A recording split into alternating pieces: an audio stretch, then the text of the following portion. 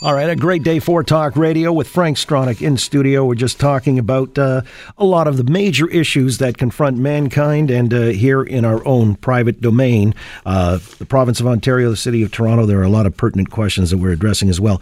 So, Frank, on this matter of food, if that's going to be jobs of the future, I know you're invested heavily in that. You got into it in a big way with beef farming, ethical farming, actually, in Ocala, Florida.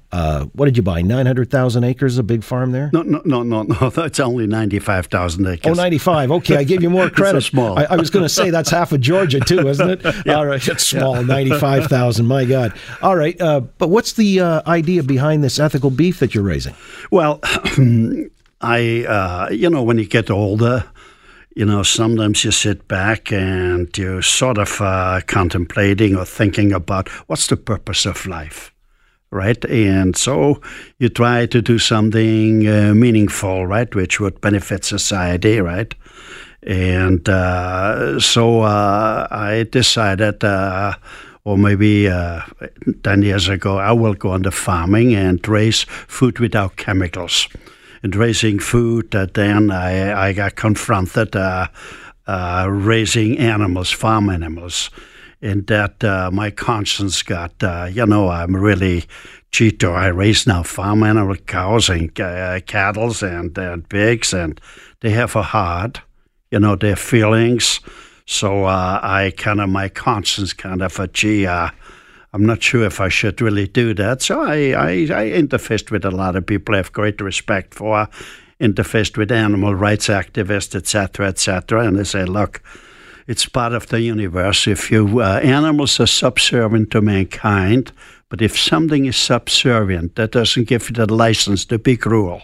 Okay, so the feedback I got to maybe ease my conscience a bit was if you undertake everything you can to avoid pain and stress, then it's part of the universe.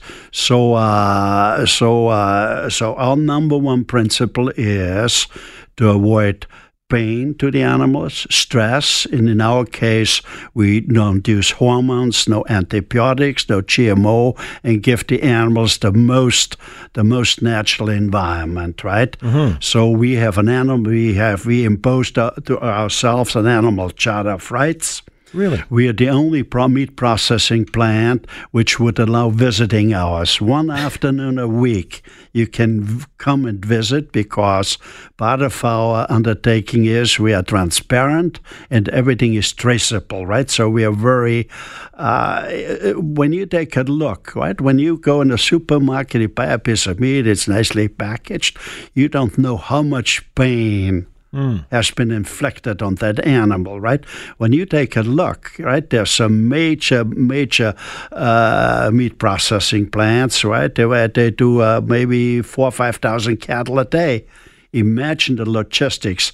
Every minute a few trucks pull up. Some of the cattle might have been in there for a day or 2 days without water and food, and then they dumped in the feedlots, they're up to their knees in down manure, etc. It's when you see some of the thing here, it's or chicken or locked up in cages, no daylight, no thing. We are very barbaric, huh? Uh-huh. We are very, so we got to take a close look. What do we do, huh? That's not civilized, right? That's very barbaric, and I think we got to think about those things. We are part of the universe, but we treat animals in a very barbaric way. All right, and so the meat processing is done in a more humane fashion. Does it? No, you should never humane. It's got nothing. It's a more civilized fashion. Civilized, okay, yeah, okay. Civilized. All right. Does it impact the quality and the taste of the meat? That's a separate issue, right? That's the main thing I would not be in. The foremost principle is no pain to the animal. I got you. Well, you know what? And you do cite in the book where you're really, as much as you're an industrialist, you're a farmer at heart. Yes, first of all, we got to have water and air and food. Otherwise, we couldn't live. So food is but if you're eating chemicals and poison, why do it? It's not that smart. When you talk about food production, there's an interesting chapter because you own Pimlico Racetrack. Yes. And this is in Baltimore. right in the city limits of Baltimore, hosts the Preakness, one of the three legs of the Triple Crown. I don't need to tell you this. Obviously, you've run horses in the races there and won. But you got plans. You want to get out of Pimlico and go to Laurel Park, Maryland, which is closer to Washington. What is your latest on the plans for Pimlico? Yeah, Pimlico is where you mentioned it before. It's where the Preakness is held. It's part of the Triple Crown, so it's but we only raced there a little over a week, right? For the simple reason, when I bought it, I knew years ago that it's part of, on the backside, it borders on a very poor neighborhood, right? Anytime you got poor neighborhoods, you got crime, you got it's known as the murder capital of the world, right? So what happens? So I went to my management at the time, and I said, I want to meet the black neighborhood leaders, and so I met them, and I saw an old abandoned school. I said to the neighborhood leaders, look, if you want to, and with your help, I built you the most modern technical trade school. They were a little skeptical, right? But 2 years later, when we opened up the school, they had tears in their eyes because it gave them hope. When there's no hope, right, then things are very dreary, you can't live without hope. So to give people hope is very important, and you try it with meaningful, tangible things, right? Not sometimes you have just words alone doesn't do it. So I want to do the same thing now and said, look, it's not our doing that there's such a crime-ridden area around there.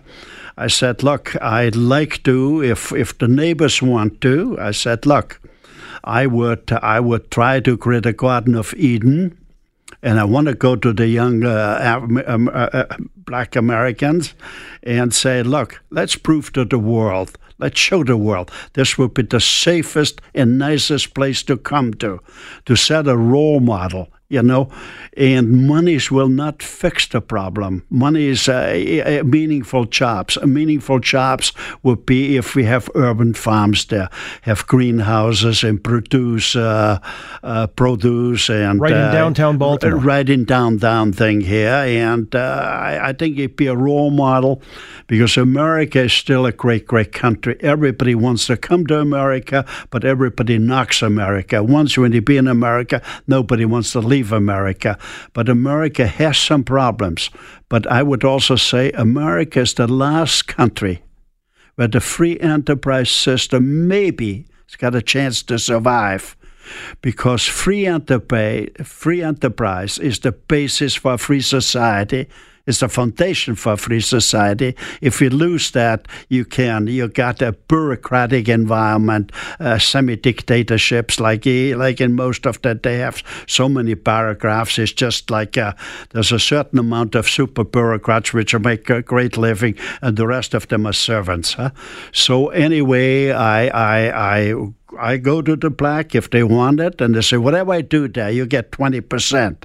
And let's prove to the world what can be done. So you're going to take Pimlico Racetrack and turn it into an urban garden farm? Urban Garden of Eden, yeah, okay. And I should say, though, we have not far away, half an hour away, we have another racetrack called Laurel. That's close to, that's right between Washington and Baltimore.